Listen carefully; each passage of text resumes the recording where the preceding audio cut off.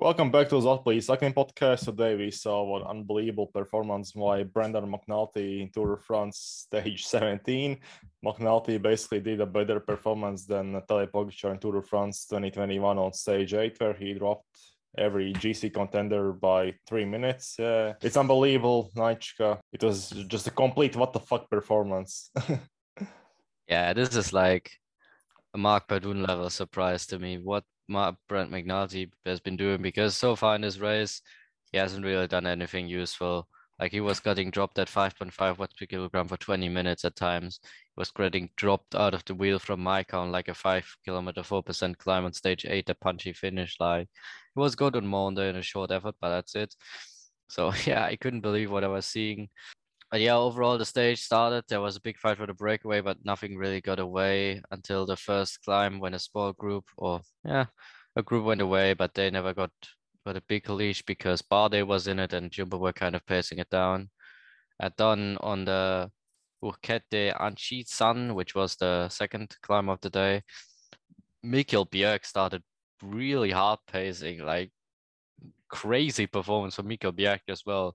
It's also complete what the fuck because Mikkel Bjerg got COVID in Tour of Slovenia, and at the start of the Tour of France he was dropping like really early, and he was really bad. And today he just went crazy to a crazy level because he and McNulty are the only real domestics left, because Mark Hirschi I'm not convinced he's actually in this race. And yeah, he completely smashed the Urquette de Anchisan, dropped. Adam Yates was sixth in GC, I believe. Yeah. But it's third week Yates, he's a bit meh. And dropped also Tom Pidcock, who was in the top 10 on GC, so he completely demolished Ineos pretty much, except Geraint Thomas. Bjerg reduced the peloton to 17 riders, and he's like close to 80 kilograms. So complete what the fuck. Even Gaudu was already struggling. Like, he was out the back for a minute and then came back. So yeah, crazy performance for Mikkel Bjerg as well. The watts per kilogram are not that high, I guess, because in the wheel, Sepp Kuss did 5.4 watts per kilogram, around that for the climb. So it's not crazy high, but it's Mikkel Bjerg. Like, it's pretty crazy. And after how hard the race overall has been, I think the fastest TDF ever. It's probably going to be the fastest TDF ever. Yeah. Such a performance from Mikkel Bjerg is really surprising. And then we had the Col de Val Azé, the second to last climb of the day.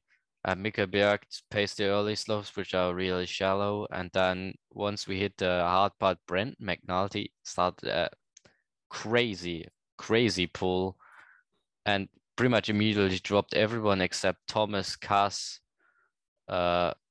Vingegaard and Pogačar, like within like 2 minutes or something. So that was absolutely crazy. And then Thomas and Kuss also dropped later. They ended up losing 1 minute and 1 second on this climb. So big time on this not super hard climb. Like, the climb proper is 8.34 kilometers, 7.94%. The draft benefit is still really high. But Brent McNulty did by far his best ever performance, 6.58 watts per kilogram for 22-24 minute Etalon calculated. And in the wheels were Tadej Pogačar and Jonas Vingegaard, 6.36 watts per kilogram for them. And Thomas did around 6.11 minute back. And Pogačar also tried an attack at the top, but not really serious one. It was again before the descent, and Vingegaard closed easily pretty much. Yeah, they also broke the Col d'Azé record owned by Pantani, Ullrich, and Virenque. They set it in 1997, Tour de France. 1997, yeah. Yeah, 1997. So it's quite surprising. Okay, that record wasn't anything special. It's not like Autocam record, but still, these riders can break records from 90s, and yeah, why not? Yeah. This was a truly special performance from McNulty, especially, who I didn't really expect it from him. He also paced the valley and the descent, everything. So that was also quite a bit of work he did there. And then paced pretty much the entirety of the last climb to Peyragudes, which he finished 32 seconds behind the GC riders in the end, because there's the 400 meter, 14% ramp where Pogačar and Vingegaard sprinted for it. and Pogacar won the stage in the end, but only took 4 bonus seconds on Vingegaard, so the gap is still 2 minutes 18. And McNulty finished the climb at 6.23 watts per kilogram, 22 minutes 57 seconds, and probably end up, because he slowed down in the end, probably for the first part, he did the 6.3 watts per kilogram, with Vingegaard and Pogacar doing 6.21 for the climb. So yeah, after the first climb, crazy level performance from McNulty. I thought he would drop after like a few minutes on the climb, but he just kept going.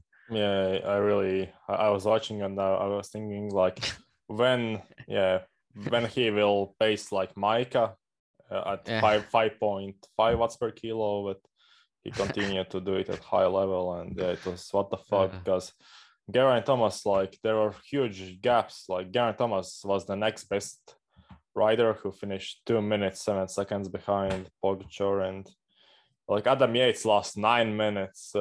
Pidcock lost. Where's Pidcock? 22 minutes. Jesus Christ! But the most surprising thing about this stage wasn't McNulty.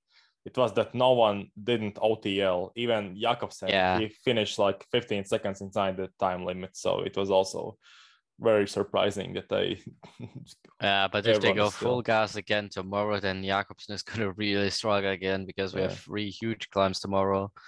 But yeah, Pogacar couldn't beat Vingegaard. Vingegaard even said in an interview on Danish TV that he thought the pace on the last climb was pretty easy. So I don't think he really was on the limit.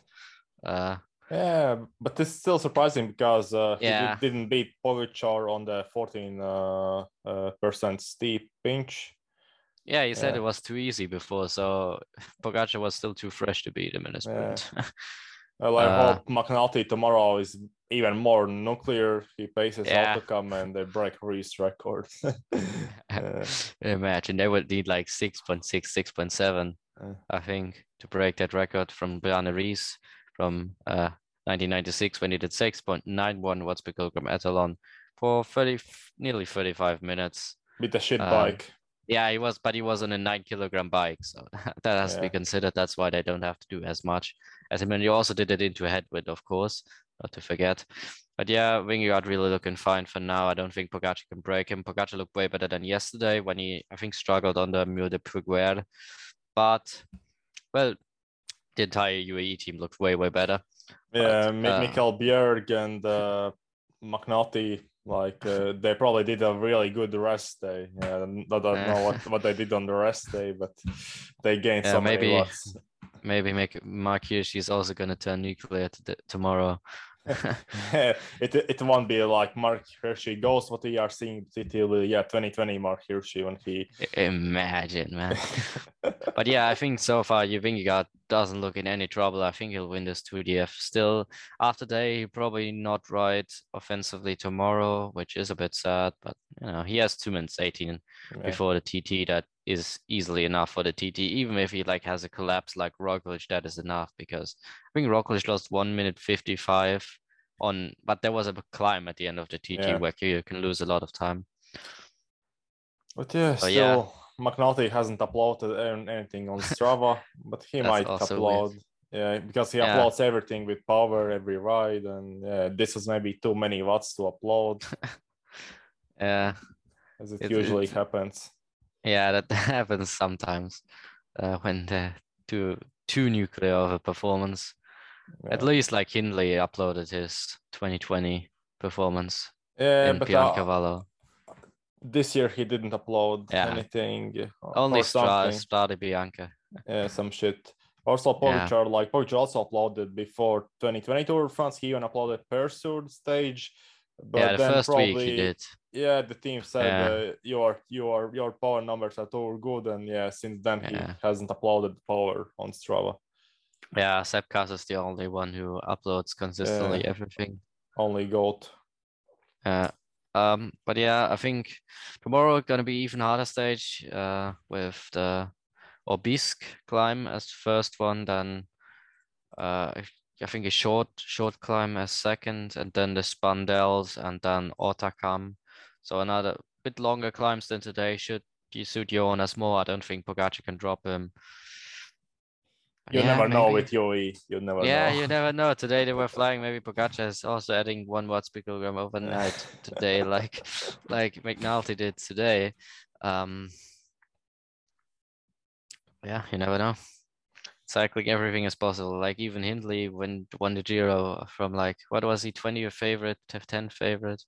He was like 9th favorite, but his odds were Okay. like 50 to 1. 73. Yeah, I 50 thought, to 1. Like 2%, yeah, 1%. yeah, like it's crazy how many upsets happen in cycling, but that's the fun part of it about it, I Yeah, guess. like in cycling, it's fun because for example, I thought Pogacar is really good climber, but there's usually some rider who beats his like normal level. For example, like Jay Yeah. Vine in Tour of Norway, Remco Evenepoel, Mark Padun, Ruben Guerreiro Yes. on Ventoux Challenge. Yeah, Like it's like crazy. always there's some guy who does a crazy good performance, and after that he can't perform at that level or isn't that consistent. Yeah, cycling Yeah, is crazy sport. yeah, it's really crazy. Yeah. But yeah, overall, I think this TDF has been absolutely crazy and fun because It's the greatest stage race I have ever seen, actually. I will say, yeah, it must be. yeah, like it's really good. Like this is Because, yeah, Pogacar is always trying to attack and he's in yeah, second position. every stage is a full gas. Like Yeah. really fun to see Pogacar out of the like attacking role and with a bit of a bigger gap, not like in 2020. Where it Yeah. was pretty close, and Pogacar and Roglic was so good that the jumbo train in 2020 was so good that Pogacar could do literally nothing.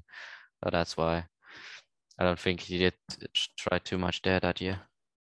Yeah, I hope tomorrow Autocam will be paced really hard because, yeah, we want to see big numbers because it's the perfect climb to like it's always big watts per kilo on Autocam. Yeah, Like like Armstrong did big numbers, Indurain did, Rees did big yeah, numbers. even Nibali, all these riders did their best ever performance on Autocam. So let's hope Jonas also does his best performance on Autocam. I think 6.5. I think 6.5 for 35 is possible for him. Yeah, but the problem he might ride passive because Yeah, he the has right. The like thing two is, if minutes. he will ride passive, yeah, that's the thing. Yeah, there's a problem with him. He's It's like, like Roglic. Roglic also never goes all out. like if you have so good legs as you say, and if you don't lie, then why the fuck you don't attack? Yeah. Yeah, yeah, like there's nothing really to lose. Like if you could drop Pogacar, like just put the time into him before the TT because you never know what will happen if you crash in the TT. 1 minute can Or maybe you can soon be puncture. gone. Yeah, like Yeah, something might happen. it's like the Mauricio Moreira in the Vuelta a Portugal Oh TT yeah. who crashed and lost the GC. That was pretty much safe of it. Otherwise, lost it in the TT where he was like, I don't even know if he was fully still there after the crash. He was completely banged up. but he still he still did a crazy good time for that.